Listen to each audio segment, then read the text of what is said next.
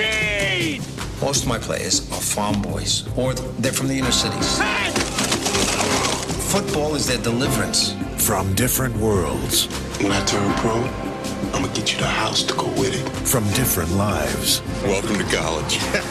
They've come to pursue a dream. Any football program worth its name. Elite group of warriors. I'm gonna bust your gut open and watch you die! Talent unites them. You gonna lead us to the promised land? The question is, can you boys follow? Competition divides them. Darnell Jefferson, tailback. Ray Griffin, starting tailback. Yeah, I know. That's why they recruited me. Hey, don't tell me you're falling for this guy. He's nothing. He's just another gangbanger with speed. Pressure surrounds them. You play that second half the way you did the first, this is what the rest of your season's gonna look like. Thought we might take a little ride. We go slow, no cowboy stuff. And one man stands by them. I'm never gonna play again, am I? Even when they fall. Look at me, boy. We need you. We're gonna ring that championship bell! Touchstone Pictures and the Samuel Goldwyn Company present a story of what it takes. Get it up, come on, man! To fight the pressure. Face the pain. And survive the program. Rated R. It's an indoor jacket. You don't wear it out where the elements could hit it.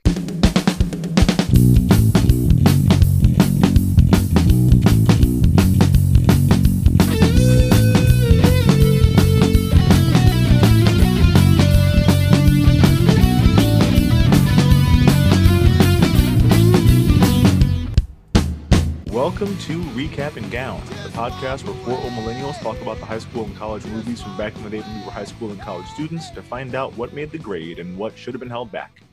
Representing the class of 03, I am your co-host Crooks. Joining me this week and every week, he sings like an angel and drinks like a fish, the class of 04's own Big Hearn, David Oscar Hernandez. What up, Dave? Not much, man. Have you ever heard of White Claw Surge before? The fuck is that? Is that White Claw with like cocaine in it?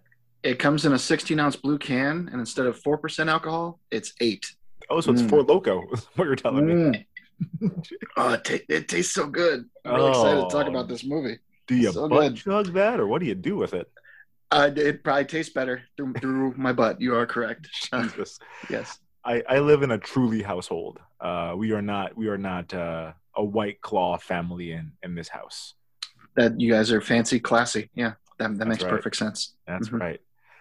Joining us in the class of 03, she is still one half of our very own Texas Two-Step, the one and only big sis, Megan Mills. What up, Megan? Great timing on that. My internet cut out, and I just came back in right in time. Hooray! Oh, got it. Still working on a few kinks here at the new apartment. Yeah. Well, you'll get there. It'll come together in time. Rounding out the Two-Step, this podcast chief sitcoms and trivia correspondent in the class of 01, Dana Griffin. What up, Dana? Not much.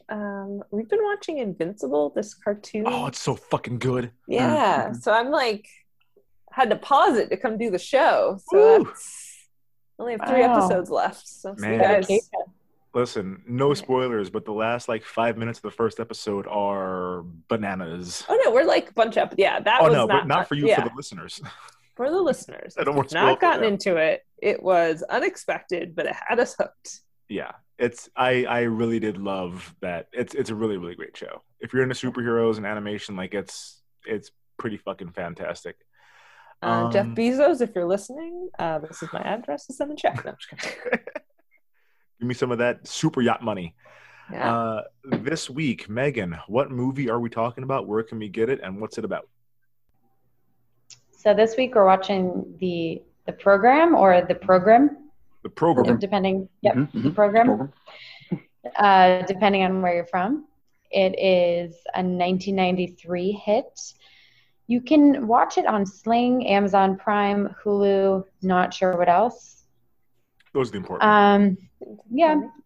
So there's 2 different options for the synopsis this week. Rotten Tomatoes was a literal sentence. And then IMDb had a little bit more. So I'd like to read both and then have a vote as to which one do we feel like is the actual synopsis. Sure. Yeah. Okay, great. All right, the first one via Rotten Tomatoes. A college football coach forfeits all but winning to get his troubled team to the big game. That's not what happened. No. End scene. Or several players from different backgrounds try to cope with the pressures of playing football at a major university. Each deals with the pressure differently, some turning to drinking, others to drugs, and some to studying. Also not what happened. They're both trash. It's closer. It's closer. Because, I mean, for Rotten Tomatoes to really center the football coach as, like, the focus of this movie, that's Remember the Titans. That's not this. Like, the coach is a character, but he's not, like, the focal point of the movie. And, yeah, I'm really going to say that Omar Epps turned to studying to cope with the pressure. That's not at all what happened. You think that's Omar that's referring to? Because I had no idea. I have no idea. Yeah, I think so. Mac learned how to read. I guess there's that. Those are both pretty awful. Did Mac learn how to read? We'll talk about it. These are all great questions. Yes, I could write a better synopsis because neither one of those really sums it up at all. I mean, do you want me to try to find another one? I can. No, that's we'll talk about it. The plot is not important. Right. Dana, you want to give us a rundown of who's in this movie?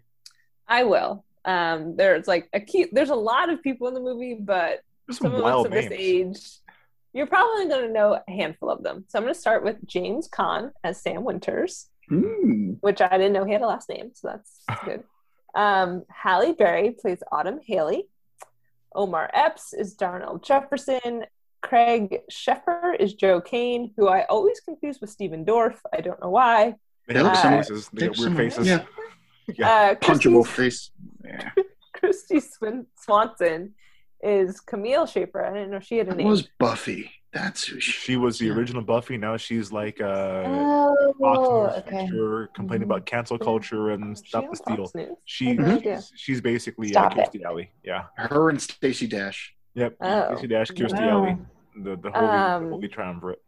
Okay, Abraham Jerry Ben Ruby played Jerry. Bud Light Kaminsky. Jerry's from ER. So just think of it that Jerry. I was from just ER saying his middle name is Hercules.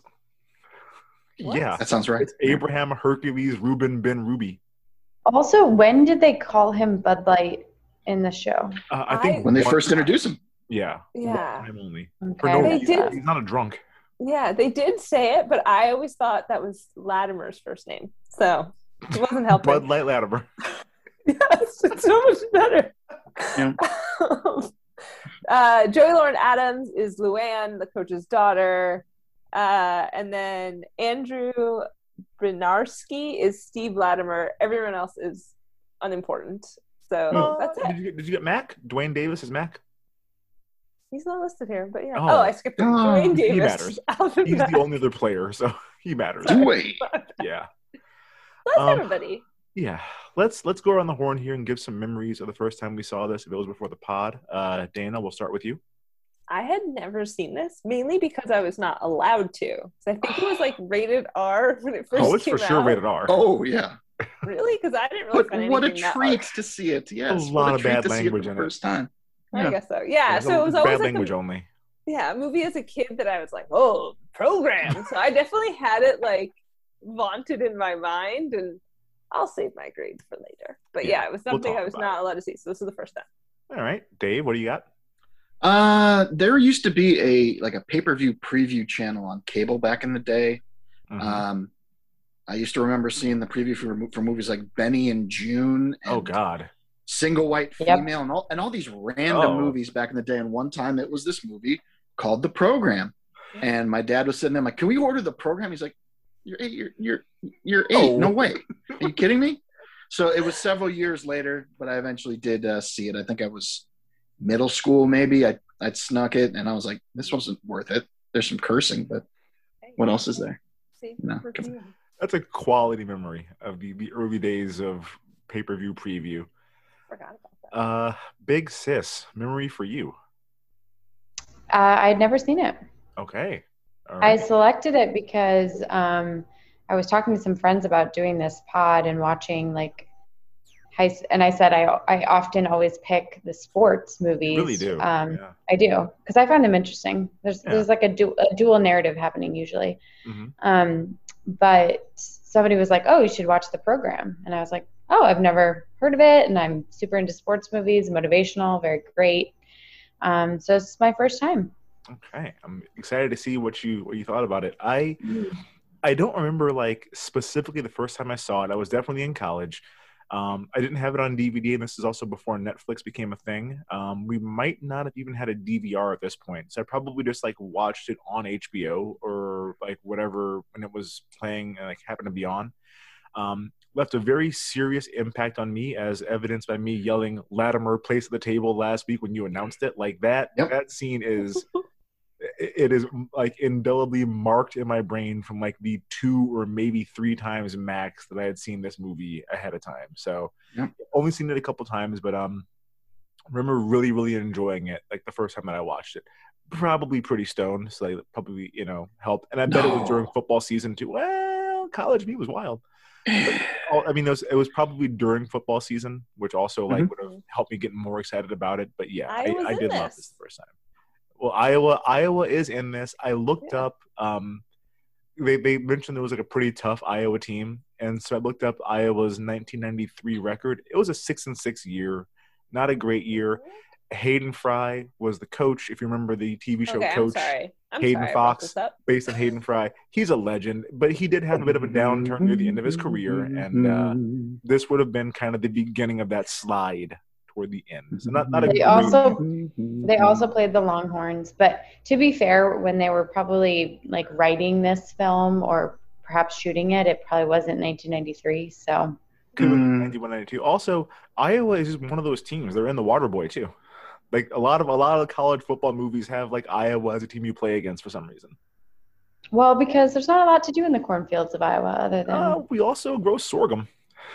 Let's not forget the sorghum. Let's not do that. Yeah, Dana. As an adult, did this make the grade for you on your first watch? Should they have held this back? I thought it was fine. I like watched it with the mindset of like this is a movie that is 20-something years old at this point. Am I doing math right? 30-something. I don't even know. It's 27, 28. Okay. All right. So it's like as old as some of my coworkers. And it was like my only complaint is a little long. I think we could have tightened it up. Mm-hmm. We even had to cut a scene, which we'll get to in the fun facts. And it was still long. It was almost a 2-hour movie, and I didn't know why. So thought it was fine. Just could have been shorter. That's a fair critique. Dave, how about you? I thought it was good. Yeah, too long. Some of the acting was bad. Yes. It's always good to see like a truthful portrayal of how things really are in the world, and because everything's not perfect and hunky-dory all the time. People actually having feelings and being angry and reacting in those kind of ways. So that was good. And yeah, just that Latimer part stuck with me too. And every time I see it, I just go, yeah. Place at the table. Place at the fucking table. Starting defense, place at the table. Okay. You don't remember we'll talk about it. It's gonna come up. Big Sis, how about you? Yeah, same. Like when I started it, I was like, oh, I can knock this out in an hour and a half. And then I was like, wait a second, does that say it's like 2 hours? Like why? Mm-hmm. And then I think we just like trimmed some things up. It was also one of those movies where you had to like remember it's a time warp, right? Like you're going back in the early 90s. It's like, borrowing some things from like the late 80s where not great acting, a little bit like a little kind of, I don't know, not great writing, but like a little over the top at times. But it was fine. I'm glad I watched it. Yeah, I agree with you guys. I mean, it made the grade for me. It wasn't like an A+. Might be the worst sports movie that we've seen so far. Oh, that was my first question. I don't hold it. Oh, okay. So it was not an instant classic sports movie for me. There were two things that I think kind of like held it back from being, a great movie. Transcendent.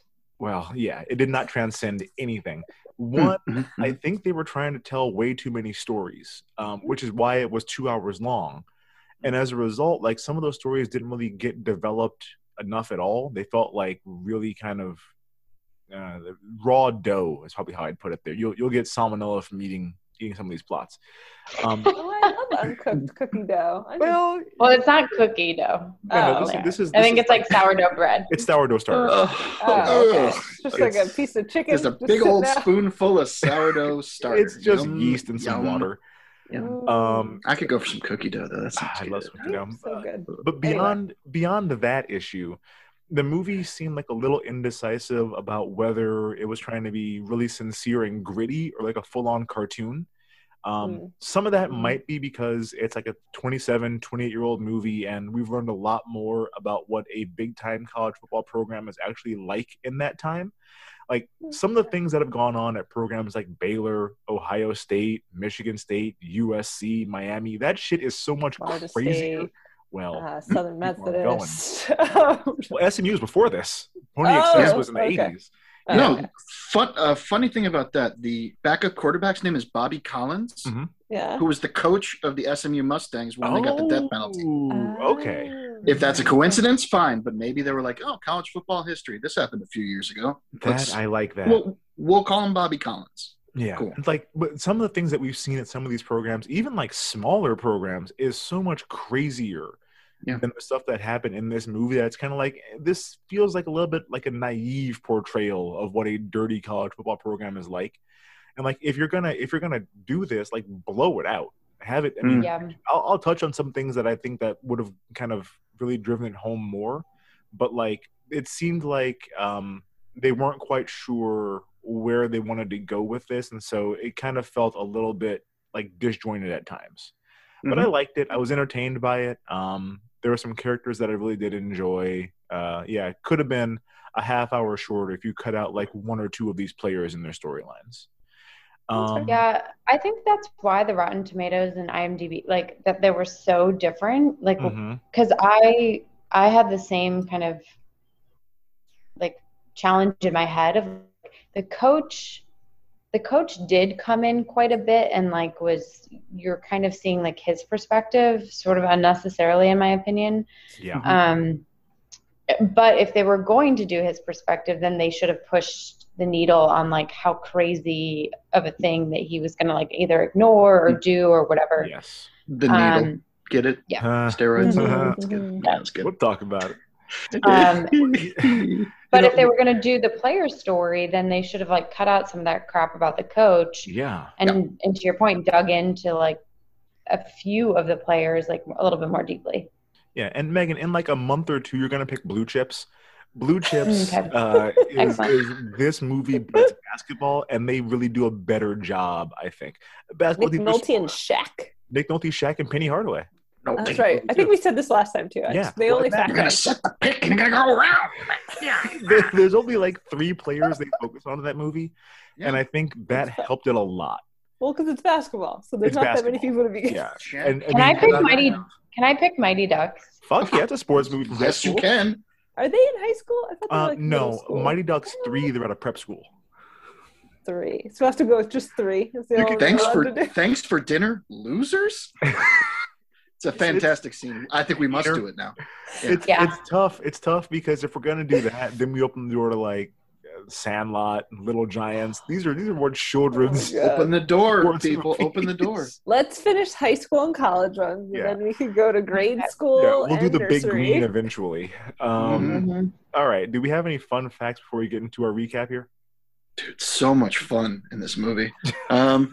Did you recognize the Timberwolves Stadium, Brian? No, I tried to place it. I couldn't recognize that one. Well, you saw the SEC banner up top. I saw that. Williams-Brice Stadium. Okay. Of the University of South Carolina, aka the real USC of the SEC. Don't tell my entire family. Understood. I keyed. Well, I noticed there was a dude in a Gamecocks t-shirt in like the front row, prominently featured. I'm like, you couldn't give him like an ESU shirt to wear. It was their first game when they played against. It wasn't Georgia Tech. Whoever they had in their first game. I'm like, you couldn't just put him in something else. Well, they filmed all the football action on the same day, I'm sure. We can't afford more shirts for these people. We're out of money. Yeah. I think I saw this that it was filmed at USC. I thought it was in California. So that's why they had the same colors as the Trojans. And I was like, I didn't know USC Stadium was so big. No, the Coliseum looks nothing like this. The Coliseum is a Coliseum. This place is not that great of a stadium. Home of the Gamecocks. The Cocks, go Cocks. Mm-hmm. Cock and fire. Just say it one more time. Cocks. The original release of the film had a scene infamous. It's infamous, yeah. There were several ESU players. They lay in the yellow dividing line of a busy local street. And if you see the scene, this is the busiest and highest speed limit road I've ever seen out front of a bar ever. Like people going 55, 60 miles per hour past these kids. And Joe Kane stumbles out there. He's like, yeah, I'm good, right? And he lays out there and everyone goes one after another, and they all lay in the middle of the street. Nothing happens to them because, they're great and everything's going to be fine. Jesus. I guess some people saw this in the theater and they tried it and 2 people died. Well, don't try it. Injured. Don't try it. But, I saw it on the movie screen, so yeah, I have to try it. Like, this was the big hullabaloo. Like, this is why I feel like I knew about it. It's because I remember it now that we're talking about this. Yeah. It's insane to me. Before it ever got to like DVD, if you saw it in the theater, you got to see it. You saw it on DVD, you didn't, unless you ordered the DVD in Italy, which you can see the scene on YouTube with the Italian dub over it, which makes it kind of funny. Well, it's a soccer movie there. Yeah, it's football. Yeah, exactly. So yeah. If you ever want to, if you do want to see it and check it out, you can see it on YouTube still. But they took that out because people died. I just wonder, like, I feel like a lot worse happens now. But when did it happen in the film? And did they replace it with the scene where Joe Kane stands in front of a train? Because that's fine. Leave that in. Also awful. I mean, people die from that all the time. I'm pretty sure it's the first time they go into the bar. Jefferson and Joe Kane and Latimer's there, and then Mac shows up, and there's like a scene, and Bobby Collins goes and talks to Joey Lauren Adams, and I think that scene just extends, and then they walk outside the bar. And that's what they do outside the bar. That makes sense. That scene was kind of a nothing scene. It was kind of a get to know you sort of a. It was a done. Wow, interesting. Okay. And Roger loved this movie. 3 out of 4 stars. Yeah, all right. I don't know, Raj. He actually enjoyed the non-football stuff. He's like, it's appealing. I liked it. Okay. Which I was like, I was fine with. Okay. One of the lines that I pulled from is like, he said that Latimer comes across more as a World Wrestling Federation stooge than a plausible college student. Agree. He illustrates team spirit by breaking 100%. Car windows with his forehead. Yeah, he's like he's that's pretty perfect. That's pretty perfect. No, he not a lot of movies had shown this kind of real side where people do drugs and they drink too much and like real stuff happens. So he's like, I applaud that. That's an interesting story to be told. Well, I think I've said it before. Raj is in the doghouse because he didn't like Remember the Titans, and I think he liked this more than Remember the Titans. I was going to ask. I think Remember the Titans was a 2-star review, maybe 2.5. I think it was 2. He liked. I don't think it was 2.5. Yeah. This might. I mean, of all the sports movies that we've done, he might have given this the highest review of all, which is insane to me. Mm. There were no horny teens in it or anything. 0 horny teens. Well, there were a few. We'll talk about it. Yeah. All right. Well, yeah. Any other fun facts? Otherwise, that transitions to my first topic. Yeah, let's jump right into this recap here, Megan. Where do you want to take us here? So I was going to start off by asking, like, how does this compare to our other sports movies? So Varsity Blues, like 2% sports, 98% other stuff. Friday Night Lights was like, 75% sport. Yeah. 25% anything else. Remember the Titans was maybe like a 60-40 split. Yeah. Where are we here? This felt very like 50-50 to me. There was a lot. Maybe I don't know. There was a lot of sport because they also showed practice in this movie. You don't really see practice all that often. God. And that last football game is like 20 minutes long. That's a lot. You're basically watching a full football game. It was. Maybe that's a big game. Yeah, I definitely was like, I want more football in this movie. Yes, I could, because I didn't like the non-football stuff. I didn't care for the acting. No. Did just like, I just want to watch a football game. That's what I should just put on the NFL Network. Yeah. Did you guys like the way that the football was done in this movie compared to others? I thought it was talk about that. Well, especially with the POV helmet cam where you always get a block, and you're just like, "Whoa, this guy's coming at me!" Nope, block shows up. You always get a block. Head never every time. You never look for getting a block. It just happens. I have to say, this movie to me represents like a really specific time in college football. I know, Dave, we watched the U together on ESPN's 30 for 30. The U. If you guys haven't watched the U 30 for 30, it's one of the best ones. But there's a whole part in that movie where they explain that the NCAA like changed their rules around celebration because of what Miami was doing in like 91, 92. Miami won the last title in 93. So this would have been like they changed the rules right before that because Miami was having too much fun playing football. And like everything about this movie made me think about Florida State. Like the colors are right. Yeah. Darnell, one letter difference. Right. ESU, FSU. I thought it was Florida. In my memories, it was Florida State. Yeah, I was actually going to ask if we felt like we knew who ESU is supposed to be. I tried to break down their schedule. They play SEC teams. They play ACC teams. They play Big Ten teams. Big Ten teams. I know. Like during regular season. Yeah. Iowa would never play them the end of the season. We're not going to the South at the end of the season. You're coming to the North to play in the fucking snow.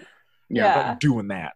So I was like, where's the school located and what conference are they in? We're like, so many questions about where this is located. If you look at their stadium, there's a big SEC banner right at the top, but I think it's none of the people they played were in the SEC. They play one SEC team, Mississippi State, and that's it. And Darnell, he looks and dresses a lot like Deion Sanders, who was at Florida State. So like to me, I'm like, this is a Florida State thing. It's kind of hard to compare it to like Varsity Blues, Friday Night Lights, and Remember the Titans because college football and high school football are so different.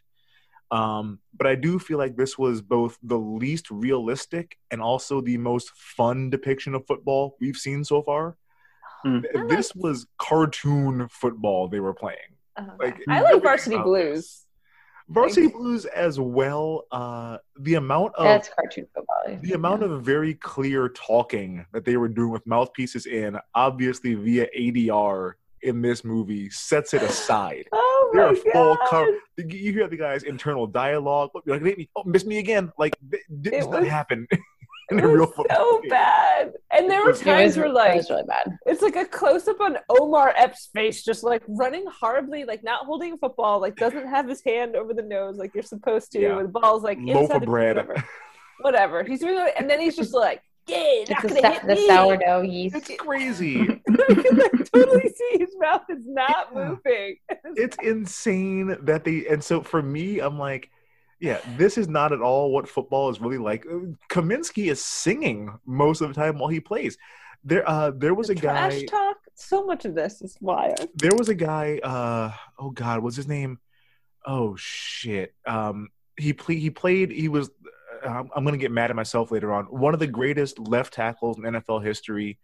I can't remember his name right now, but his whole thing was he would come to the line of scrimmage and get down and make like a train horn sound, like a woo, woo, letting the defensive end no, offensive line.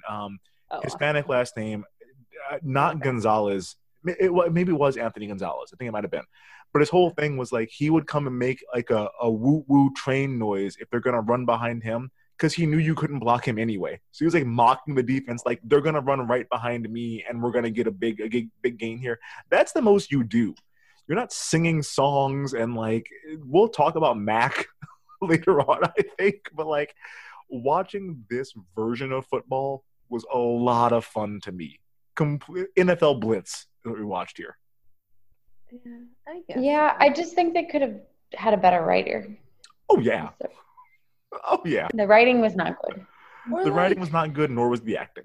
I feel like they didn't have like a ton of musical cues because like I'm thinking about like Varsity Blues. I'm always like thunder. I'm thinking like AC/DC and like there goes my hero. Boy. There's like two songs. It's Welcome to the Jungle during practice, and like that was it. And I'm like, you needed the music so you don't have to hear like go get number 23, lock him for me. And I'm like, Footboy's running as fast as he can. He is not pointing out directing cues. Like 93. No. This was grunge central time. You could have found some kind of rock grunge to put in there. There were so many. Maybe they ran out of money, or some kind of hip hop too. Put something in there, but party hip hop was a thing. Young MC could have been all over the soundtrack. I just think we've watched movies that have done the split between football and the non-football. What did Raj call them? Just the human scenes. The human scenes. Human scenes. And they've done it better. Like I think we complained about Friday Night Lights too. I like the human scenes. But it's even in some of like the non-football movies where we were talking about this where that one movie played Smash Mouth like 50 different times, but it was like a cue. Yeah, it was like a cue to like a different, like a situation that was happening. So like we needed the musical cue to go along with the fact that they were like switching into football gear. They relied a lot on the score in this movie. Like if you watch the football scenes, it'd be like very quiet in the huddle when they're given the play. They get to the line of scrimmage, the ball snaps, and all of a sudden the music volume is like 40. Like it's turned up out of nowhere during the play, and then it's like muted again. And you don't need to do all that. They relied a lot on like a heavy metal score to this movie. So also another thing that we brought up earlier that I wanted to dig in more on was like, where is this set? Because we know that it's at the Gamecock Stadium. Eastern State. Right. But then it sounds like some people have a New York accent, but then also some people have a Southern accent.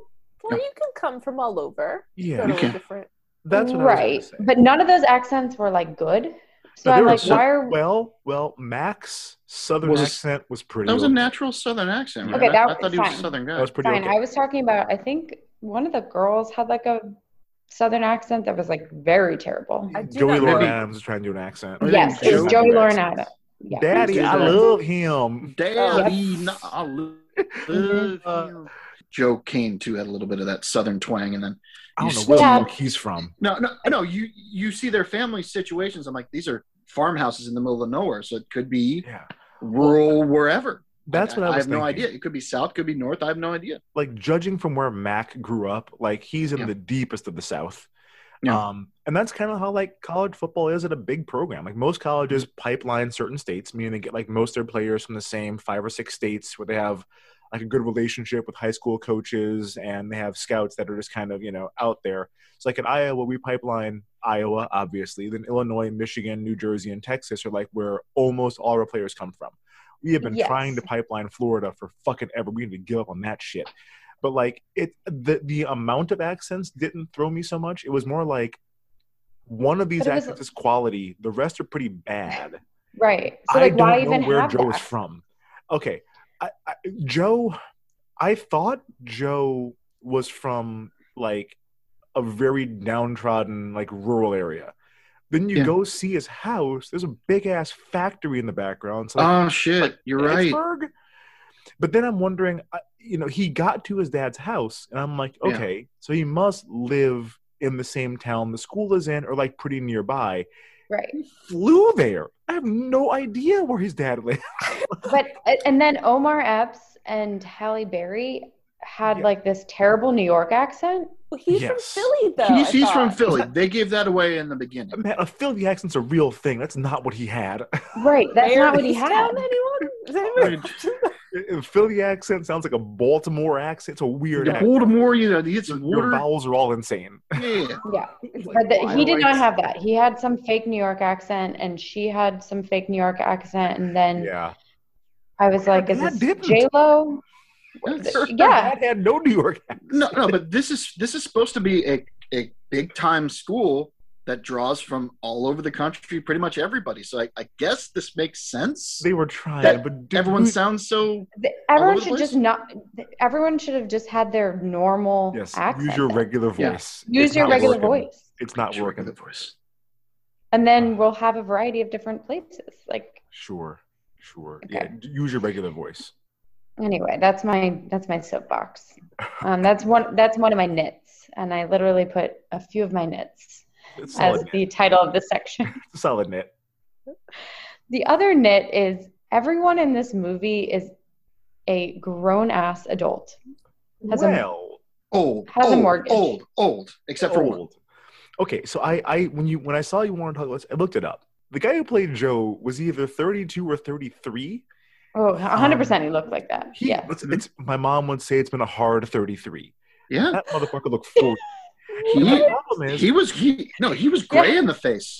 He looked like he was tired. It looked like he fought in Nam. This isn't like Derek Luke in Friday Night Lights. Because black don't crack. So it was all good. I was like, be Booby Miles. But yes, this motherfucker he had a receding hairline. This guy had a receding hairline major. My thing was, I'm available to play teens. Hello, fellow kid. He was born before the Kennedy assassination.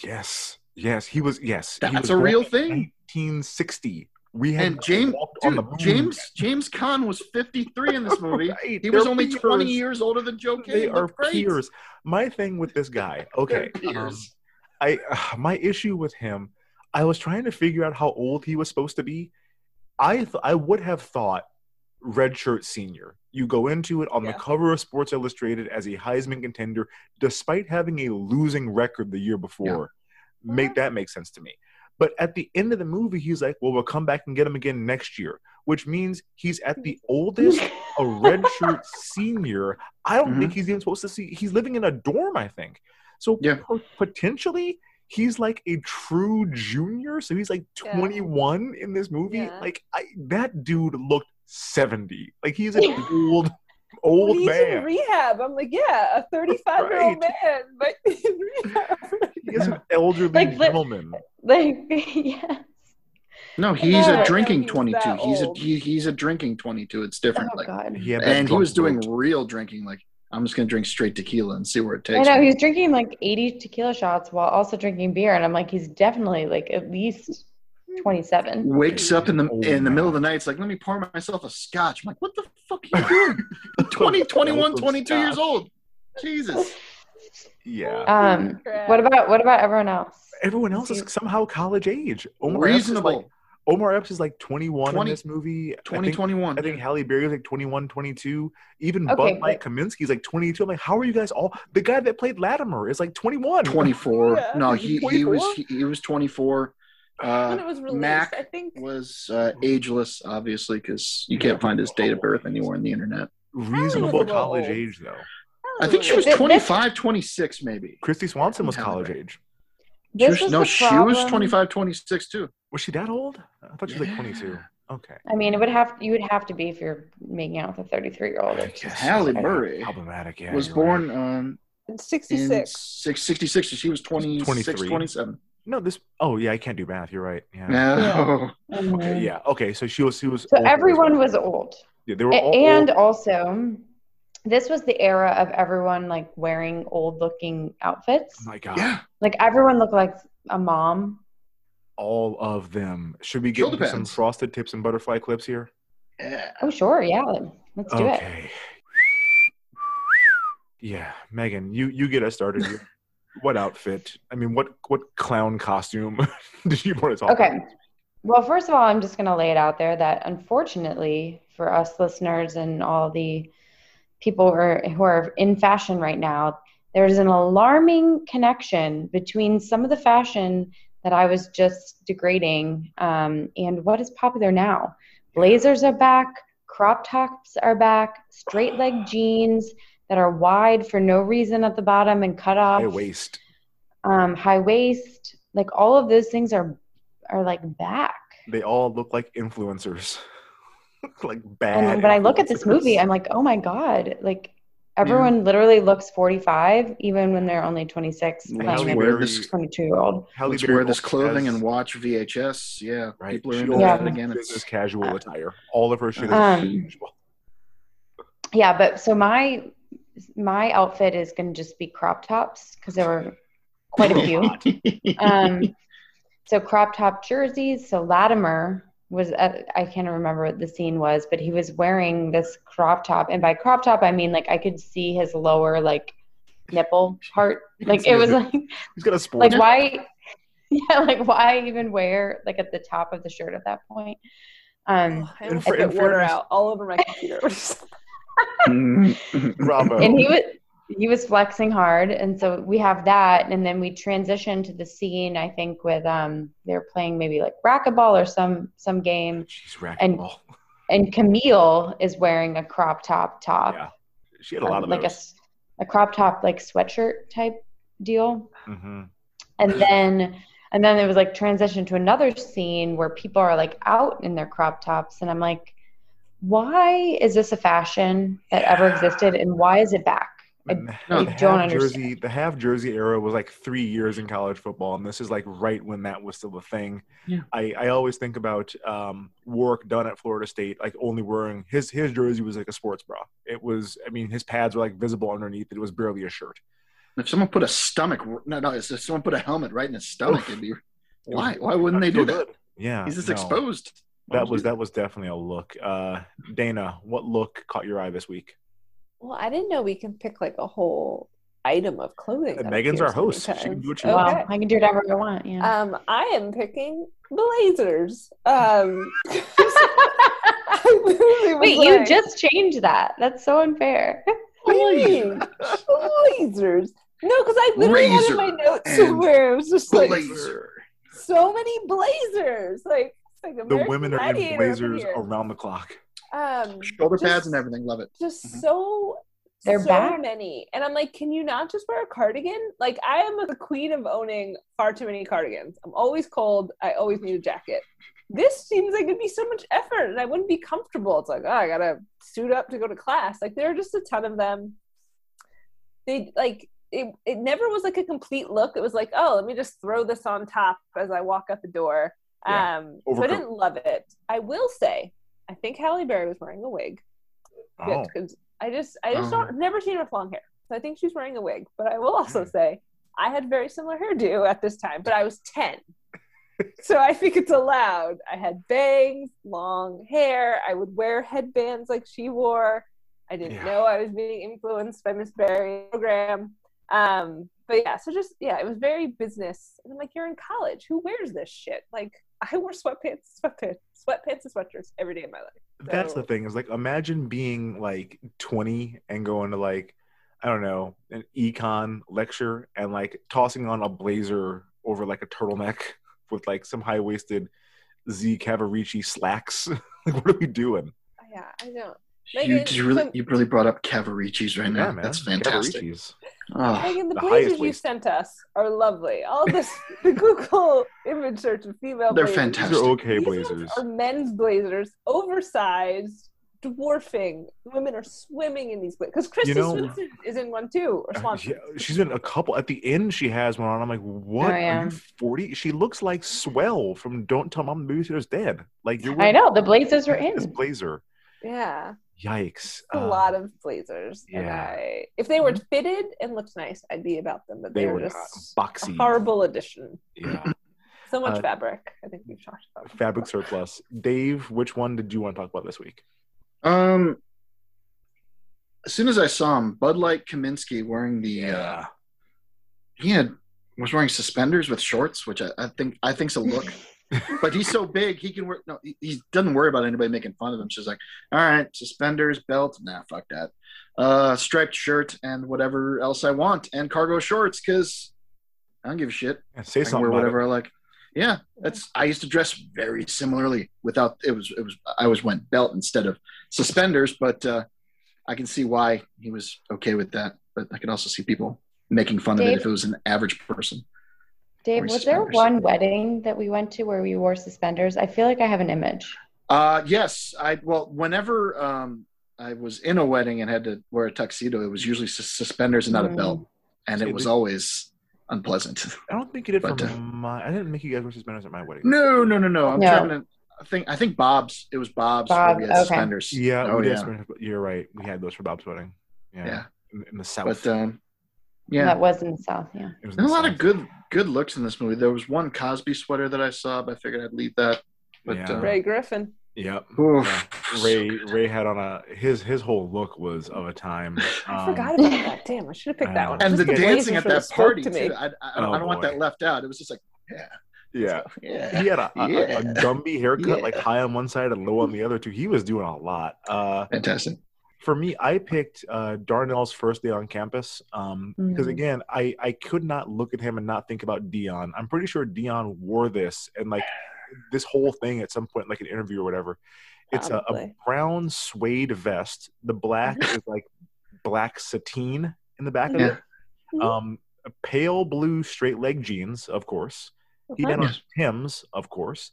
He had on a big old pirate earring, the kind that like Michael Jordan wears, where it's like, what are you doing? Or Howard Bryant wears one of these. What are you doing? Yeah. The always wearing the black bandana, which is 100% Dion. He wears different color bandanas. He does. So I was like, we have to shout out the bandanas very low on the forehead. Like low on the forehead, right over the eyebrow. So low. I don't know if this is – I don't think Dion had a bandana on his bust when he went into the Football Hall of Fame. He put one on the bust, though.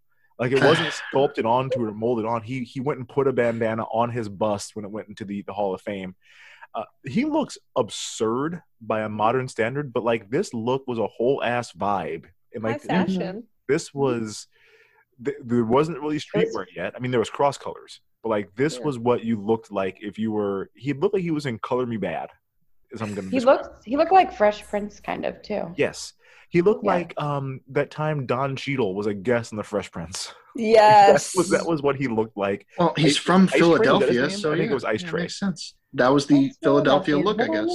Yeah, he was doing a whole lot. I'm upset that you just didn't do vests as a category because there were a lot of times he wore that same vest in multiple other scenes, sometimes without a shirt underneath. Yeah. I'm pretty sure. I could have done vests, could have done bandanas. I think you should have done, yeah. They were options. You better hope there's not one drop of rain, man. That'll ruin that fucking vest. I used to think suede coats were a good idea. And then it would start raining, and my dad would be like, get out of the rain, you're going to ruin it. Run for your life. It's ruined. It'll never be good again. That was a very expensive coat. I bought that at Fox Valley Mall, you little son of a bitch. Yeah. Burlington Coat Factory. And suede shoes. Why suede shoes? Suede I had shoes suede too, shoes too. Like why? The minute you walk outside, they're destroyed. You got to do your best to like waterproof them, but hope the waterproofing doesn't ruin them. Man, I have suede on a couple of pairs of Pumas right now. I wear them from like May through early June. That's it. Like after that, it's too dusty. Can't wear them if it snows. The salt will ruin them. Like they're indoor shoes basically. Yeah, it's just showing your like level of I don't care if I ruin my suede shoes. I can buy more tomorrow. It's an indoor vest. It's an indoor jacket. You don't wear it out where the elements could hit it. A sleeping vest. You sleep in this. It's a sleeping vest. Yeah. An indoor jacket. Yes, it has, or else you'll ruin it. No matter what happens, you will ruin it. Oh my God. Oh, I love this conversation. I wish we could still talk. The rest of this episode should be about suede. So much more to talk about. But we have a few more topics. So I'm gonna navigate us back. Get us out of this. I really hope people have actually seen this movie because I don't think you're getting a fair shake. What the hell goes on in this film? If you haven't seen it, watch it. It's a fun watch. It's on Amazon. Everybody's got Prime. Plan your day around Fire it up. I'm crying right now. I'm laughing so hard. Let's go into memorable performances because maybe then we can touch on some like key moments of the film for our listeners who don't want to hear about suede anymore. So I want to dig a little bit into the coach, Latimer, Omar Epps. I can't call him Darnell. I don't know why. The name won't stick for me. Darnell Jefferson. Yeah, Joe the Able Kane. Kane is able. Kane is able. Yep, and Alvin, and maybe if we have some time, Bobby and Autumn. But I don't know. If we have to. Yeah. Yeah. Let's start with Coach. So we all said that like we probably didn't need as much of him. No. He's this jackass pushover. He'll agree to anything to clean up his team, but it's not like egregious as like we want it, to watch this movie. He turns a blind eye when it's actually happening. and he has like pressure coming in from the alumni. So like they're like trying to build up this whole story about like, I guess, feeling bad for Coach. I don't know. They tried to do that. My thing was, I thought he was like good in this role. I mean, he's a good actor, so like he was fine in the role. He's not the kind of coach who like delights in his program being dirty as hell. Like he's not Mark D'Antonio at Michigan State, the dirtiest coach in my fucking mind. Or I'm sorry, Art Briles did, look the other way from a full-on. These are names, yep. Mm-hmm. Yeah, these are I don't know first and last names. I don't know. Listen, well, no, Art Briles ran Baylor when it was basically an organized crime sex ring. Like he was a horrible man. So like, everyone knows Art Briles is a bad person. But like everyone except for me. I didn't know that name either. Don't Google it. It's really dark. Like most college coaches, though, I think he's kind of like willing to turn a blind eye to stuff that he thinks of as minor if it helps the team win some games. Like I think, I think very highly of the character of my college's coach because we haven't really had any real major scandals, and he's been kind of a dick cracking down on like really minor stuff.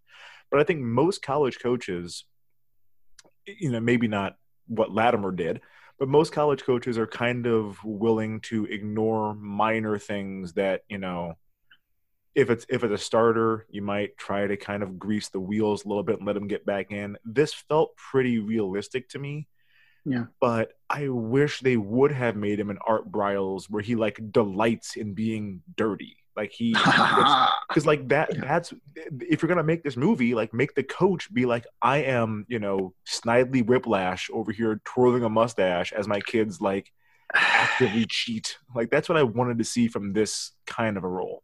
I don't know about that, man. That's or don't give him as much like, I don't know, FaceTime, I guess. Yeah, like take him out. Like, make him a big part of the movie. Like why were we continually brought into like him in these like moments that he was grappling with that didn't seem anything out of the ordinary? But maybe that was my question actually. It was like maybe at the time this seemed super bad. Also, but college football is kind of like that, where the coach is the star because they can be there forever. I mean, you're talking about like Bobby Bowden was there at Florida State forever. Obviously, Joe Paterno, who officially doesn't exist, was at Penn State since Methuselah played for him. Like there are coaches. I mean, Kirk Ferentz has been at Iowa since 1999, and he will be the coach when I turn 40 on his current contract. So like like that, Mac Brown in Texas for Mac forever. Brown was at Texas forever. Yeah, this is a thing. Texas forever. Pat Fitzgerald, you did that. He'll be at Northwestern until he dies of old age. So I think if you're doing a college football movie, I understand why you kind of make the coach. He's been there except for 12 years. That's a pretty long tenure. I get it, but like do something with him then. Make him so he's a part of the wrongdoing, or make him where he's really trying to like keep the program on the straight and narrow and failing at it. They didn't really pick their lane for him. No, part of his thing was one of the lines that I really, really remembered was when they saw Latimer lifting in the gym and he was just yoked. And he's just like, oh, holy shit. And the other coaches were like, he's got to be taking something. He's like, hey, we're not doctors. The NCAA will test and we'll figure it out, because he has to ignore his eyes to be able to get him on the field every week. Because if you even thought about it for a second and had any kind of suspicion and had something to do with it or something you could do about it, you'd be like, this guy's on juice. He's going to fucking kill somebody. Yeah, it's very obvious. I did the bar math. That was 315 pounds. Motherfucker was just whipping around like if it was real weights, obviously. Yeah. So. And he's built like he could do that. I believe it. My thing was that was when they had just shown us the whole locker room. Everyone else is like collapsed on the ground, exhausted. Yeah. Some of these dudes are too tired to take their pads off. Like they're laying down in their pads, which is really uncomfortable. The first thing you do is take off your shoulder pads. These guys are too tired for that. Here he is screaming at the bar, like lifting weights like a crazy person by himself. Like it's pretty clear, man. Yeah, he threw the bar on the ground and then kicked it a bunch of times. While he was saying, and coach is just gonna be like, yeah, that's normal. Yeah, it's not hard to put up 35 pounds over the summer if you work out really hard. Like, yeah, it is. It's not easy. Yeah. Also, like, it looks like it was all muscle. Yeah. And so, like, the next guy I wanted to talk about was Latimer. Like, his like beefing up. He like literally, he does not have the body of a football player. He's the body of a pro wrestler. Yeah. He, you know, who looks like that? You tell you name okay. In football college. Who was that dude? Was it Harrison? James Harrison when he played for the Steelers. Oh, James Harrison's a maniac. I'm talking college. Oh, in college, it's tougher in college. Here's what I'll say. He didn't have the body for the position he played. He's supposed to be a defensive end. You should be like 6'4", 6'5" at a minimum playing defensive end. He must have been like 6'1". He is 6'5". He's 6'5". Oh, Jesus. In really? real life, he's 6'5", yeah. Uh-huh. Never mind. Okay. Because he was so muscly, he didn't look that tall. He does have a bodybuilder's body. Mac is built like a football player. Yeah. The look did not distract me. Because I'm like, I could see, you know, he was a little bit too vascular, I feel like, for a football player. His body fat was not high enough. He looked like he was a little bit too cut up for what he was playing. But I don't think this is what steroids are actually like. But I think this is exactly what they wanted us to think steroids were like in the 90s. Like, it's also like a mind-altering substance, basically. Like, it's like PCP. Like, you're just a crazy person. Once the steroids do something, once they do something to your muscles, they go to your brain and make you throw it out and make you crazy. And they make you bash your head into car windows. So many car windows over and over. He got his place at the table. What did you want him to do? Place at the table, starting defense. High five and just go on with his life? He had to do something. The choices these players make.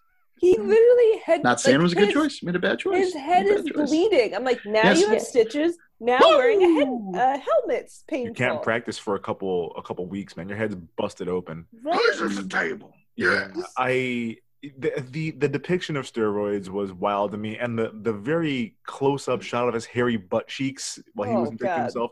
We didn't need a close-up. Like, across the room was fine. You could see the hairs. It was a lot. Uh-huh. Yeah, some butt, and he didn't need to flush the syringes down the toilet. You're just fucking up your dorms. Would it work? I'm sorry that I probably brought it up. They didn't. It really bothered me that he did. Like, throw those in the trash. Throw the dump the steroids in the toilet. That's fine, but come on, man. The vial, though? Like, you can't throw a vial. No. Open the vial, dump it, and then throw out the vial. He threw the whole vial because he's an animal. Oh my God, it was a lot. They have the best plumbing in the world, apparently. Apparently, it all just big old pipes. Right. That's why they had to cut away, because you saw him watching it for a while, and then they had to cut away because the syringes are straight lines. They're not going out the toilet. This is going to be expensive. We did not factor that in. We're going to have to cut a music track. Sorry. Oh my God. That was silly.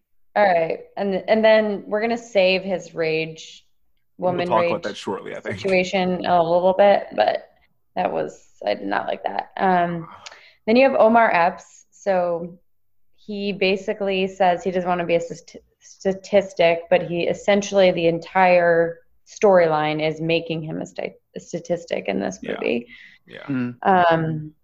So, I mean, his dad wasn't around. His mom left him. He's trying to like steal this other guy's girlfriend, being the bad guy. I don't know. There was a lot more nuance to this performance than I remembered. In my mind, he was basically like Steamin' Willie Beeman, Boobie Miles. Like in my mind, he's like king shit of fuck mountain and cocky the entire time and just like, like that kind of an archetype. They did a lot to like infuse some heart into this role. I don't know that it was necessary.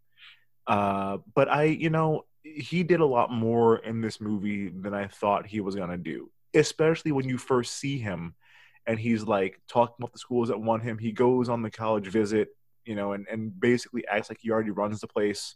He shows up with the cheerleaders cheering for him. Like, they really could have just made him, the cocky asshole character, the Boobie Miles, and I would have enjoyed watching that too. But they did a lot with him that I did not remember that they did. So I liked his performance in this movie. I didn't like him like making up the backstory about his family.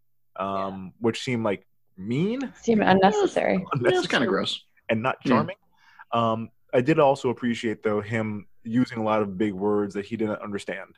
Because that reminds me of a lot of athletes from this era who were just like, Mike Tyson was big into this kind of shit. Yeah, I was going to say, that was like, they used to do that sketch on In Living Color. Yes. Where it was just like, Mike Tyson impression was just throwing random words.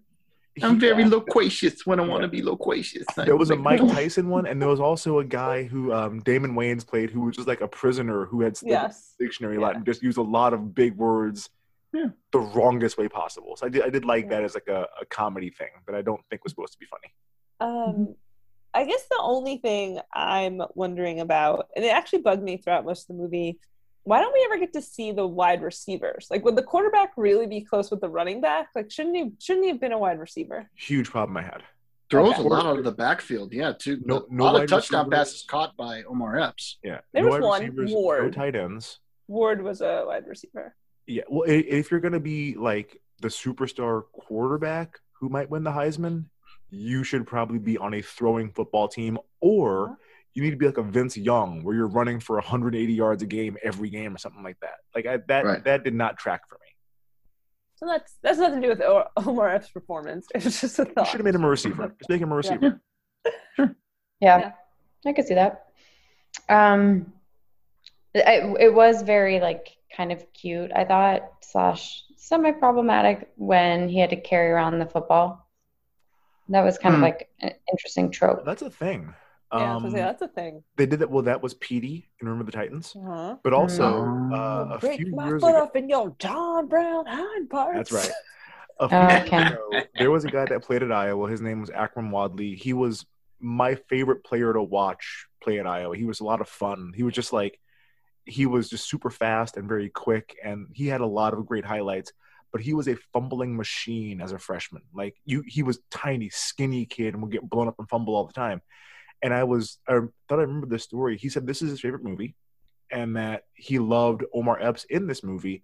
And so between his freshman year and sophomore year, he carried around a football everywhere that he went, and like it worked for him. He didn't fumble anymore. So he was like, yeah, it worked for him in the movie. I'll try it out myself. I don't know if people were like trying to slap it out of his hand all the time, like in this movie. But yeah, that was it works. People really do that. And I think I think Jason Horton in high school did that too, because he fumbled a lot. Really? And then they gave him the football to carry around, and we were supposed to try and knock it out of his hand. None of us did that. Like, come on, we're in high school, we're in class. People could have gotten hurt when they were just tumbling down the stairs like that. Jesus. Well, that's also like you never saw anybody just like walking on campus trying to like knock it out of his hand. Right. It's in that one class where he goes, that's anonymous guy, cartoonish, because everybody's like tumbling down and I'm just like, it would have just been more interesting to see him like walk through the quad and there's a bunch of people that are trying to like snap. Random person. Yeah. Even like one cut scene of him like running from a crowd of people that are trying to do it would have been nice. Yeah. In his vest. In his vest, yep. And then we have Joe. Joe had a lot. I mean, okay, so at first I was like, oh, he's the preppy guy. And then they like do this backstory where he comes from a very trashy background and apparently all of his relatives are drunkards and fuck ups.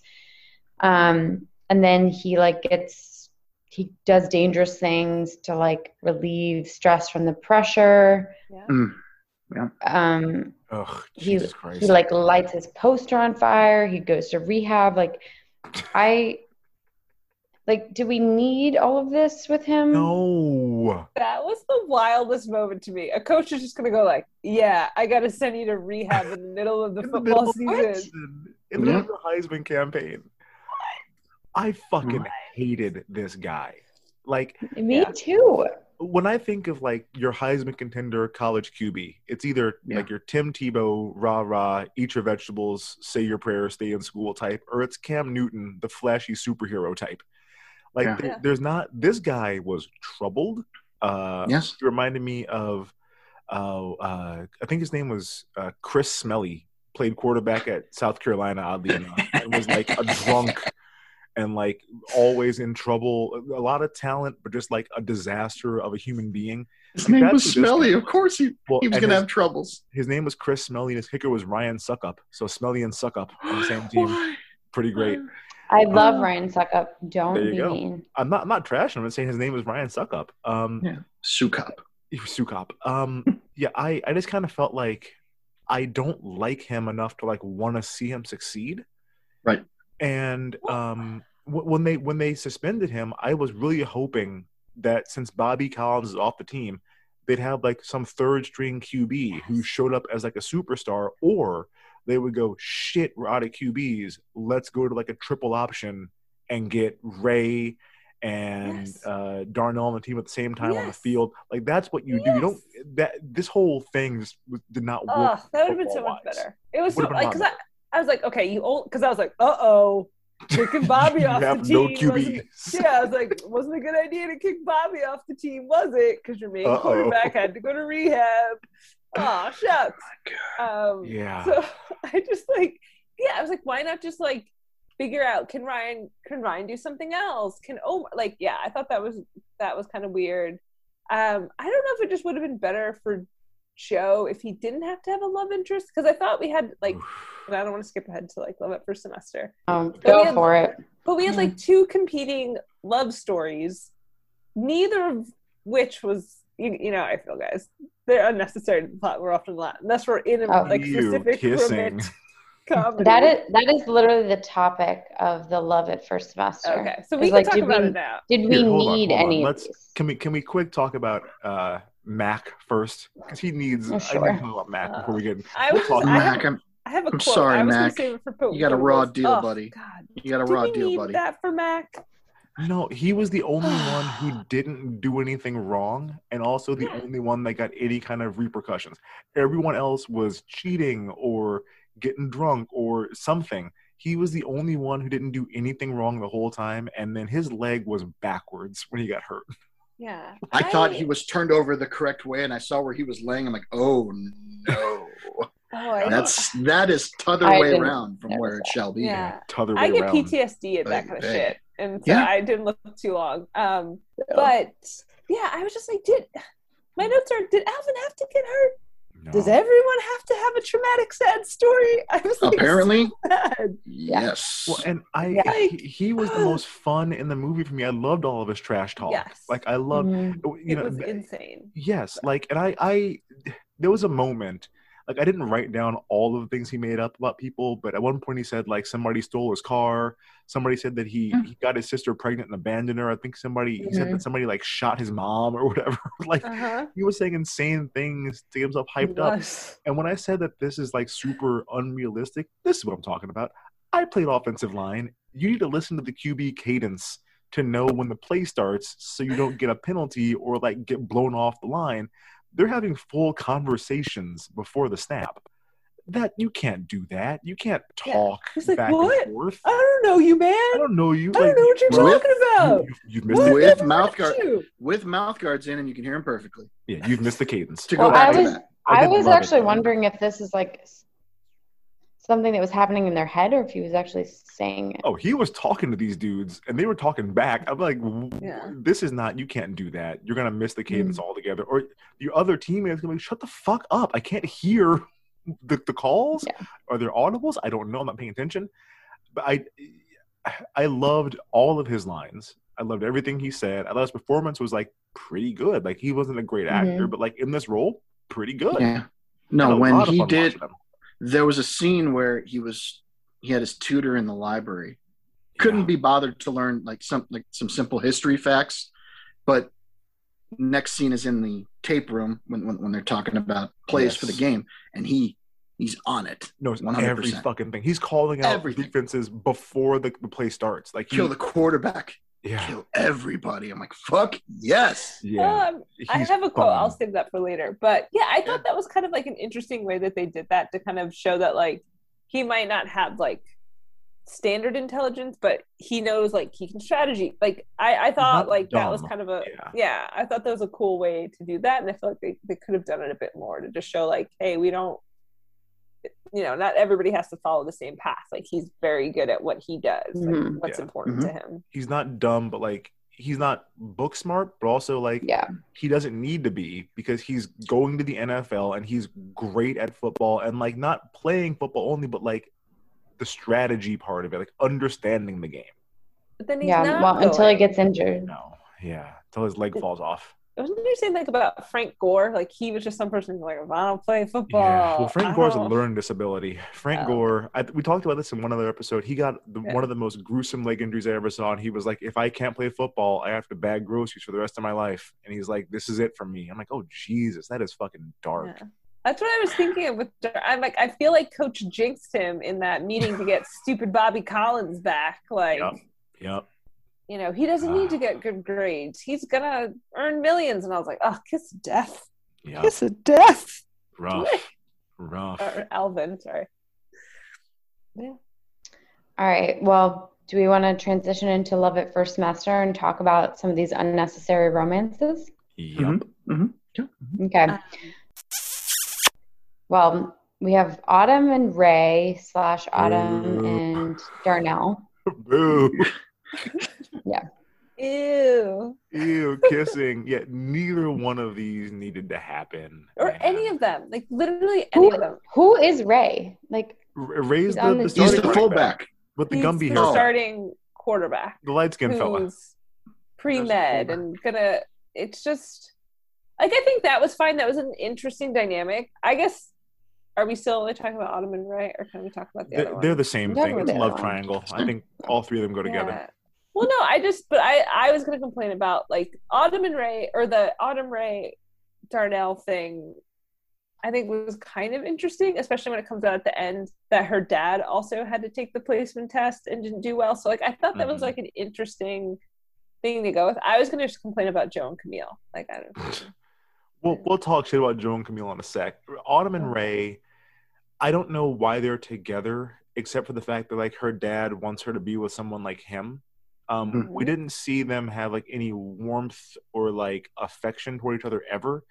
Like you usually want to have that scene where it's like, no, like I really like him, and we never got any of that.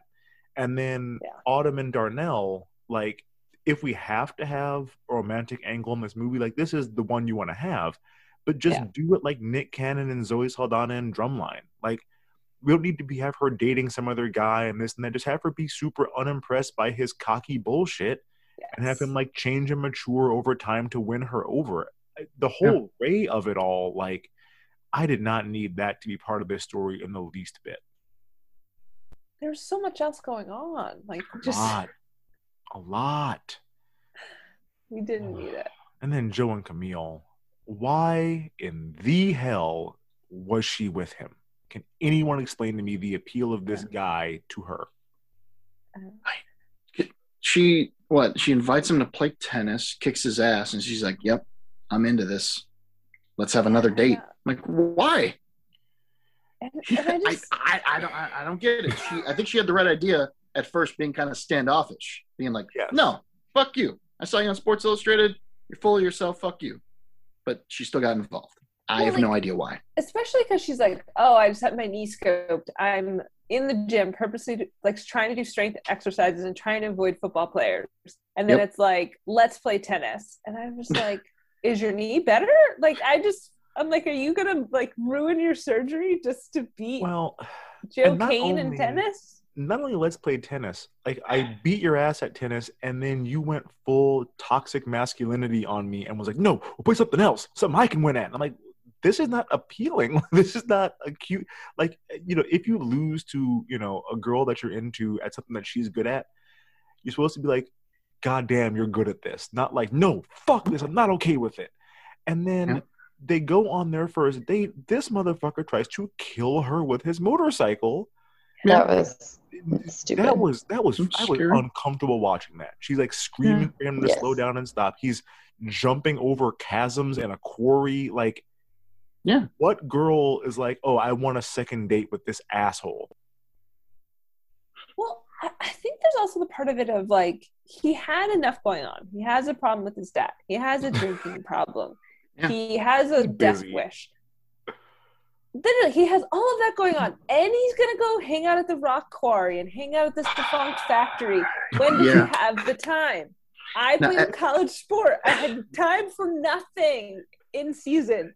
Nothing besides. This was a different time.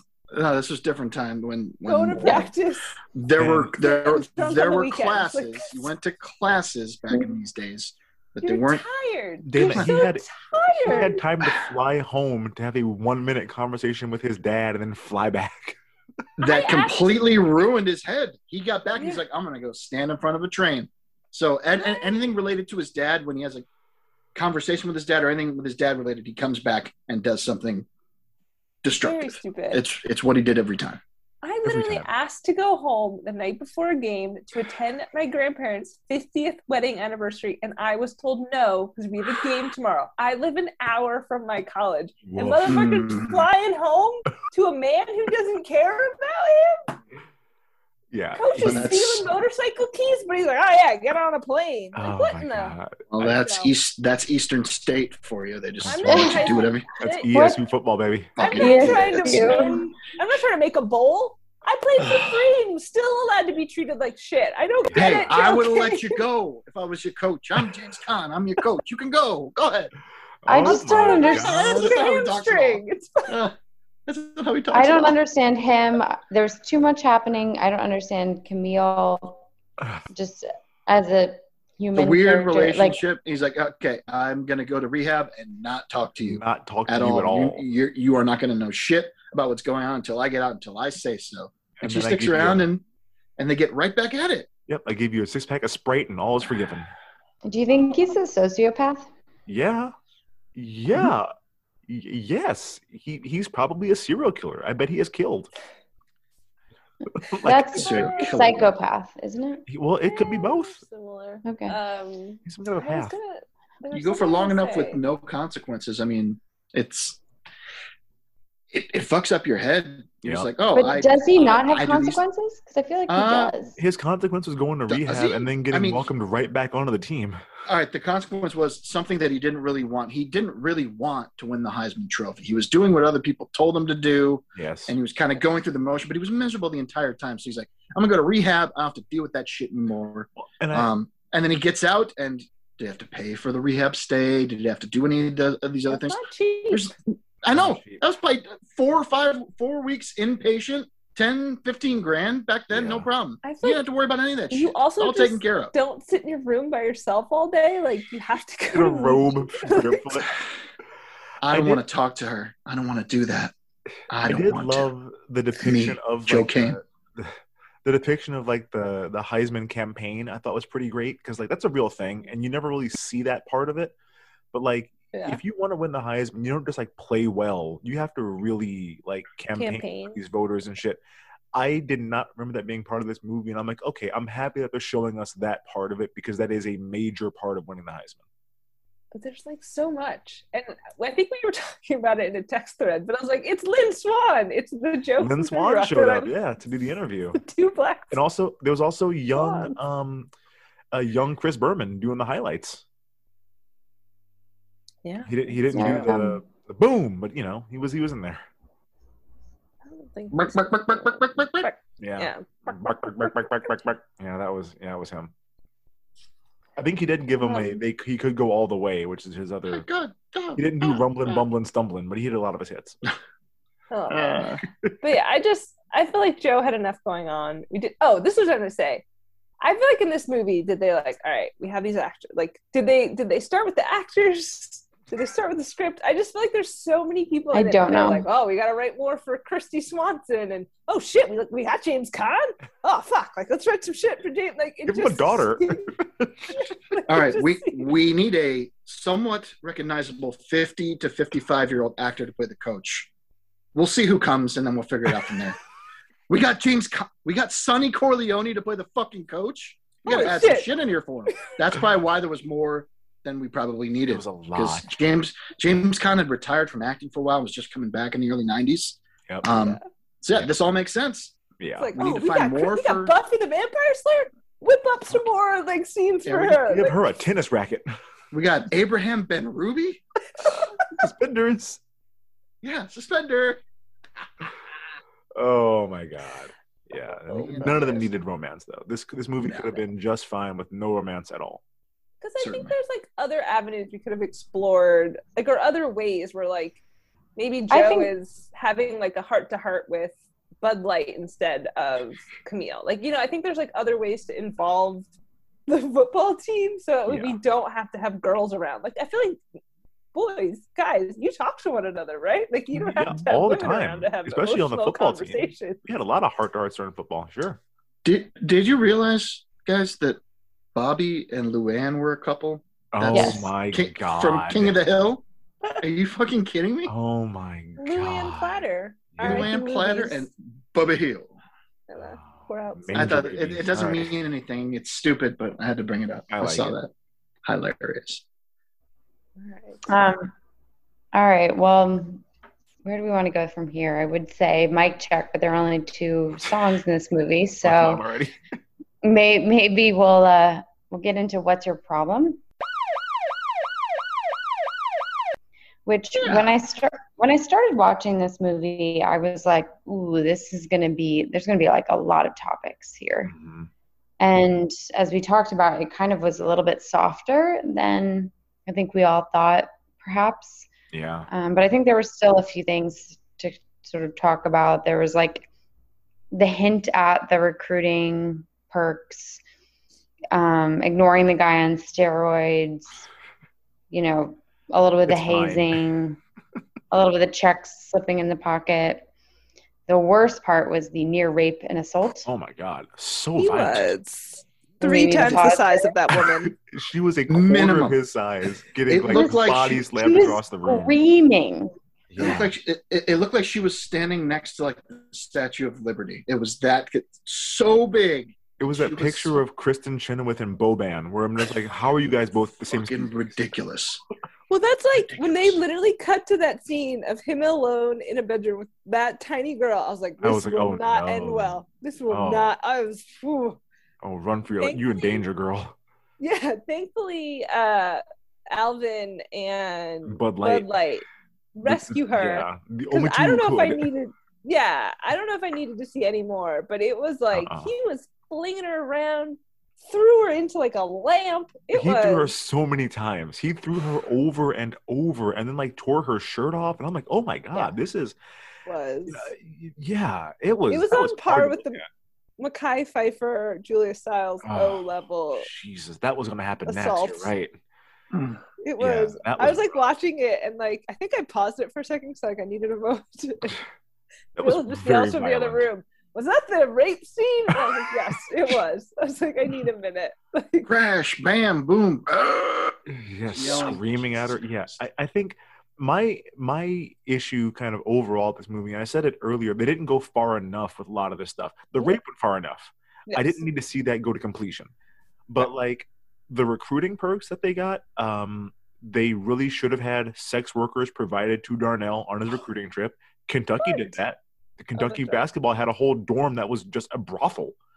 Like it was a mother and her daughters got arrested for that shit. Like that's a pretty regular thing at a lot of the big time, schools where you're going to be recruited. That dude should have given him a lot more than $50 when he won that game. Should have been thousands of dollars for that. It was 93. He was the backup. It doesn't matter. If you're gonna pay somebody, pay somebody. No way Mac's mom would be living in that hovel still. Like they would have bought her a house on campus. If he's the best defensive player that the coach has ever coached, she does not live in that like ramshackle sharecropper shack she was in. They move her onto campus. Isn't that like what happened to Reggie Bush's family? Reggie Bush's family, that happened. Cars and houses. They got, his parents got a house and he got a car and like a big screen TV when that was still a big deal. Like this happens a lot. There's a lot of times where it's like, if a coach wants to recruit a kid, they all of a sudden find like a job on the coaching staff with the kid's dad. Like that's a thing that happens. They didn't blow this out enough. So like the recruiting stuff, they really should have been sex workers, man. I don't know how else to put it. Like that's what would have been happening. They wouldn't have been like Halle Berry will give you a kiss goodnight. It would have been like, here is a harem for while you're in town. So your problem with the movie is I needed you guys to be more extreme. So that's your problem? More extreme, or just make it a wholesome sports movie. But like if it's about again, we'll watch Blue Chips. Like they got it right. We'll have to do that next. We'll watch Blue Chips, Megan. Take it next. What if I had something else up my sleeve? We'll get to it eventually. There's no way we're going to go this whole time and not do Blue Chips. But they just, I needed to blow, make it cartoonish, blow it all the way out. I think we've talked about this with other ones, and we always steal this from rewatchables. And while this is not my movie, would this be better if we could make it like a short run streaming series? Like 10 episodes to actually get into the... Yes. Yeah, Friday Night Lights. It would have been that, basically. Last Chance You. Make this Last Chance You. Oh, yeah. That's a good movie. This would have been. Yeah. Yeah. Yeah, because I just feel like we got like tastes of every problem that could happen in a college football season. But like, I'm not like, it was like someone was passing around hors d'oeuvres of like, well, you want some pate, or like, I've got shrimp, like, it was like, I wanted more of that. Can I get a whole plate? Can I get dinner? Like, yes. Definitely bring the shrimp. Yeah, and I think giving players pate and shrimp is an NCAA violation. I did the reinstatement of Bobby Collins. Again, fully fucking unnecessary. It also felt like oddly low stakes, but like on a practical basis, how are you going to come back? He's been out of school for weeks at this point. Mm-hmm. There's no way he's going to be eligible to play. Like, why would you? He's been gone for conservatively 3 weeks. You're failing all your classes if you come back to school at that point. Man, didn't sound like these guys are passing classes anyway. I just was thinking of what was it? Ohio State had 3 different quarterbacks one season because one got hurt and then the other got hurt in the playoffs. They had the 3 best quarterbacks in the Big Ten all at the same fucking time. It was unfair. Yeah. And ESU only has 2. Come on, there's got to be like a kicker who was a quarterback in high school too. Like, there's got to be someone else. The rule of thumb is you recruit 1 quarterback in every class. Like, you want to have if you go a class without 1, you have to get 2 in the next class just to be safe. So, like, if this happened at Iowa, our 3rd string quarterback probably not great, but like he can play. I think our 3rd stringer this coming season was a 4-star recruit. He'd be fine. Yeah. He's not going to win the Heisman, but like we're not to the point where we only have 2 guys who know how to throw a football. Yeah. You got to have a receiver who was a quarterback. You might have a defensive back, a safety. A lot of those guys played quarterback. Like, yeah, they could have been fine. Get rid of Bobby Collins altogether. Like the Chiefs, when they lost all 3 of their quarterbacks, and they were like, well, we're going to try to find someone in the... Was that the Broncos this year? Their whole quarterback? Oh, it was the Broncos, not the Chiefs. The Broncos that have... Yeah. Well, and they were like trying to get like a coach that used to be like a quarterback playing. Like, give him some pads. Yeah, he was the quarterback's coach, and they were like... Yeah. There's things like that's not how this works. Yeah. You could if worst case scenario, you'd hold an open tryout. Like there's things you can do to get somebody. You pull an Invincible? Fantastic. Yes. We should do that more often. You do something other than like get a Vince guy. Papali? Yeah, bring on Mark Wahlberg. Let him run out there, see what's going on. Also, this guy was the biggest wet blanket of all time. Oh my god. They could have at least had him be a character, No, he was nothing. So like he was a nothing. No. Too many people the worst actor already. Right, yeah. Can we do some quotables? Fuck yeah. I only had one that I wanted to say because it made me so mad. What did you say? All right. You can go first, Dave. I have 2. Joe's little catchphrase. Oh my God! What was this? Oh, why would they try to catch happen? As I run around, set on 2. Let's put the women and children to bed and go looking for dinner, boys. I'm like, doesn't even make sense. But he added a fucking at the end, which I appreciated. Because I like to add random fuckings to either phrases or songs. Yeah. Oh my God, I hate it. You come into the huddle, and this is how you're getting everybody jazzed. Because the women... All right, boys. You're thinking you're like going home to your family, you're like, go to bed. I need to eat dinner alone. I hate it. Right? It didn't make any sense. That's kind of what it's saying, right? Yes. Yeah, it was dumb. To look for dinner after. I think they're saying we're gonna go out and party when we put the women and children in bed. So by dinner, they mean like 13 or 14 beers, not some pot roast. In the Kane household, that's what happens. Then Yeah. They hang them on the Christmas tree after they're done with them. Yeah. That part. I'm like, that was like the best scene in this entire That movie. house smells like asses. But that quote, every time he said it, I'm like, what? I rolled my eyes so hard they whatever. fell out of my face. Like I'm just like, this would not get anyone fired up in a huddle. That's a terrible catchphrase to have. Great. I wanted to talk about a few Mac lines here. I wish I would have gotten the longer ones of him like dissing guys before the plays. Wait, I have one that I wanted to do. You can take. I have 3. So you go ahead and take the first one, then I'll swing back in with whatever you can do. Okay. I just want to make sure you don't have this one because this is where they cut to the scene and he's calling out all the plays, and he's like, "You hit the tight end so hard, his girlfriend dies." Loved it. I was like, "Holy shit, this man is terrifying." And he had like, there was no smile on his face. He had dead shark eyes when he said that. It was like, oh, I mean this. I literally had to pause and rewind. I was like, did he say what I loved it. I also don't understand what that means.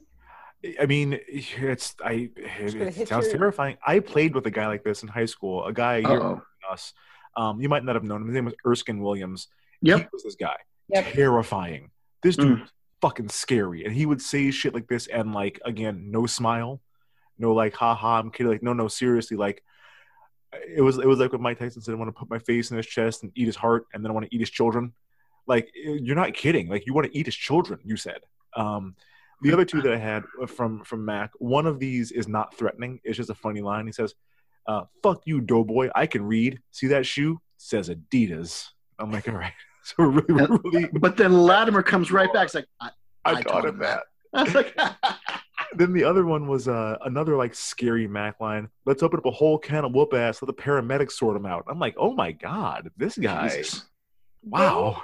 Literally, it's like the worst get you amped up quotes. Like, this team is terrible. I'm pretty sure the speech the coach gives to Joe to try to like pull him back in the last game, I was like, was that meant to be inspirational? Like, they just, is this that? Yeah, none of it. I was like, nobody says this shit in sports. Like, no one. No. It was bad. None of this is gonna hit. I had one of James Caan in that meeting to reinstate Bobby Collins.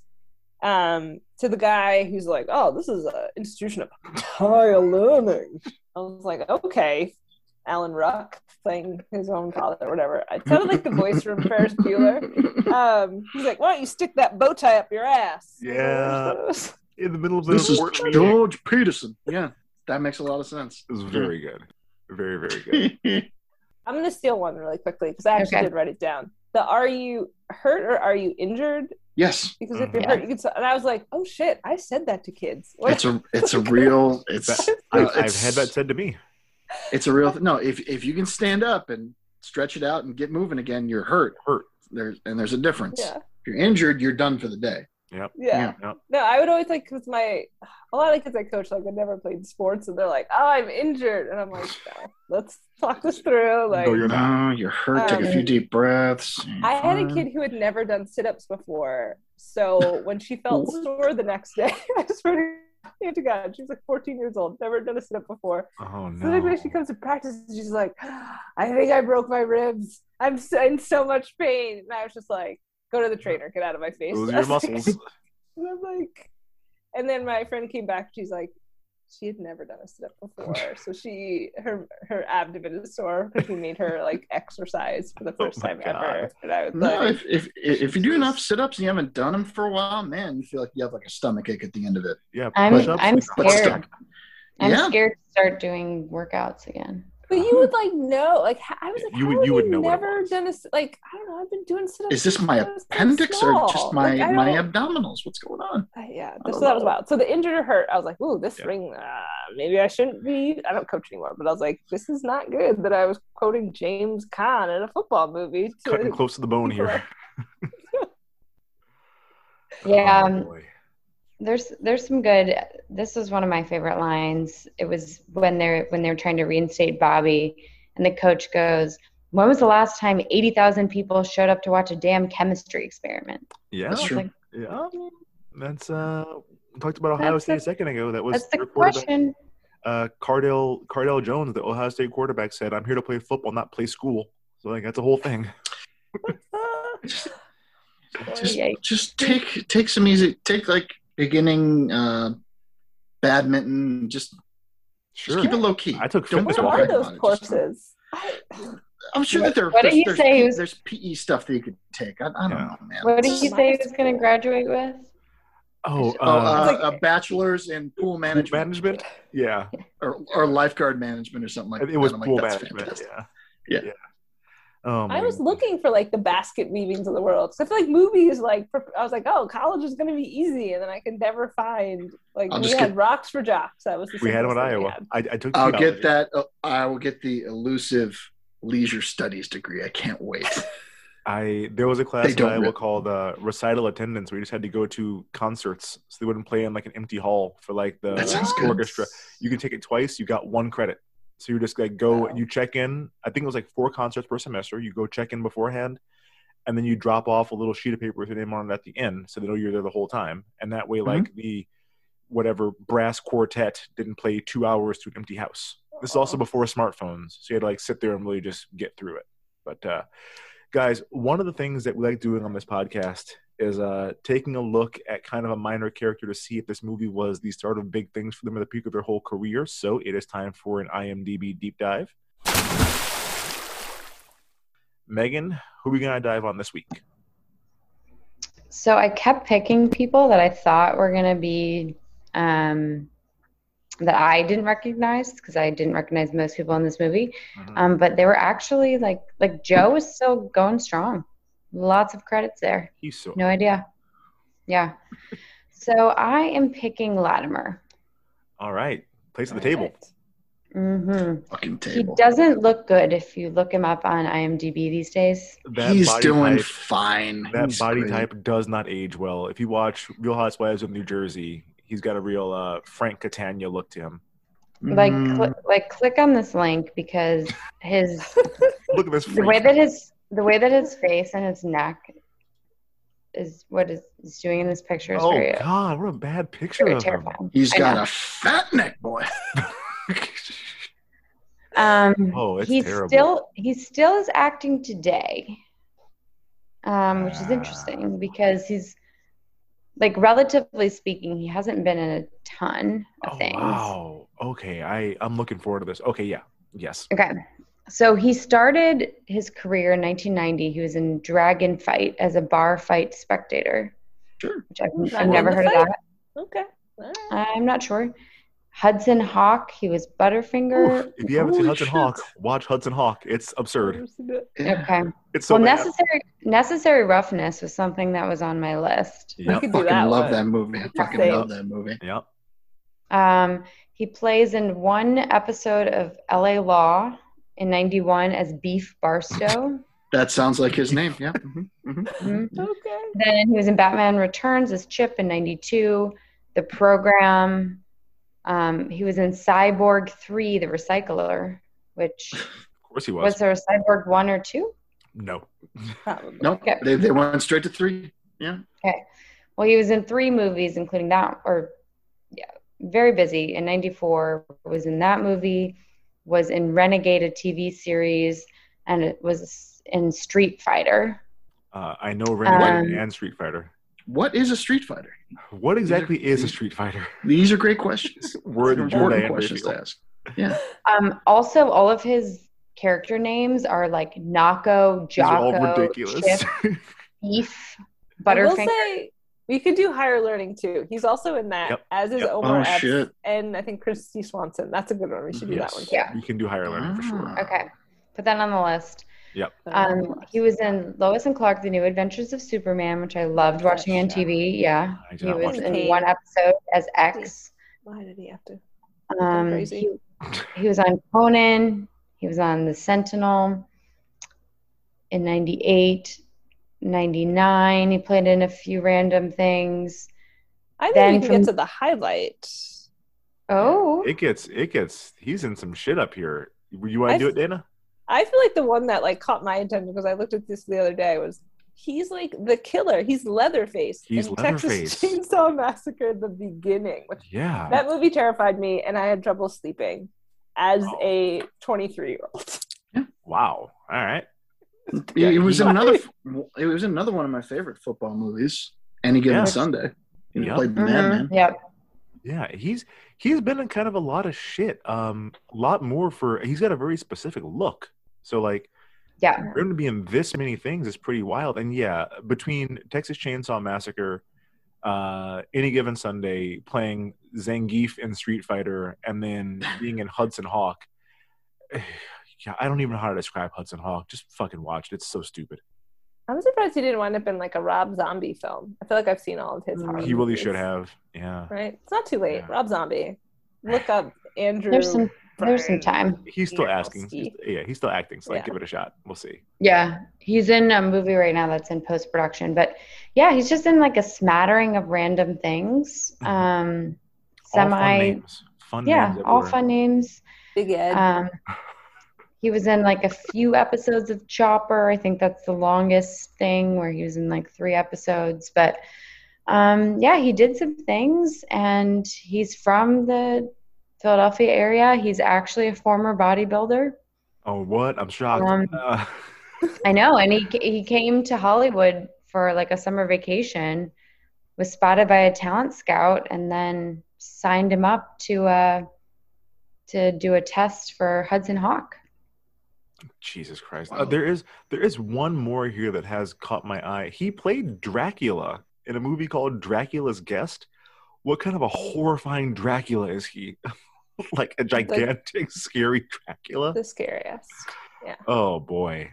Guys, that does bring us to the end of this episode. And just like the end of the school year, that means time to hand out some superlatives. Bud Light Kaminsky is most likely to be remembered as a gentle giant. They would for sure call him a gentle giant. Oh. Ray is most likely to host a really classy tailgate with way more food than alcohol. Mac is most likely to be the winningest high school coach in Mississippi history. That's for sure his future. Yeah. Latimer is most likely to lose to Stone Cold Steve Austin at SummerSlam. Yep. He's going to for sure take the stunner and he'll take it really well. Camille is most likely to be the perennial champion at the country club's annual tennis tourney. Autumn is most likely to still be nervous to bring Darnell home 10 years after they got married. She's never going to shake that, I feel like. I know. It's going to be a whole thorn in their side. Joe is most likely to run a super Christian football camp for promising high school athletes. He has that vibe to me where he'll get clean and find Jesus and then like make that a whole thing. He had like a Brett Favre vibe to me. But Brett Favre was a drunk too at first, so I guess that makes sense.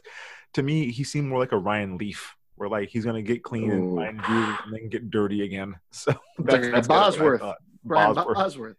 Yeah, and Darnell is most likely to be a Heisman contender who winds up going undrafted because he's too skinny for the NFL. That dude is not built like a running back. Ray is built like a running back. I'm not sure what Darnell's too skinny to really be good at that position, I feel like. That's fair. He's no Saquon Barkley. Saquon Barkley's thighs the size of my whole body. It's ridiculous. He's thick. 2 C's. Super thick. This next movie is my pick. I don't know if this one's on our list or not. I don't think it is, but I have to pick it. We are going to do Dangerous Minds. We got to do it. It's yeah. What? Yeah. Gangster's Paradise. Michelle Pfeiffer is the white savior, who I think is like a Navy SEAL or a Green Beret or some shit in that movie. She's not a Navy SEAL. There are no ladies. How is this high school or college movie? It's a high school movie. She goes to save high school.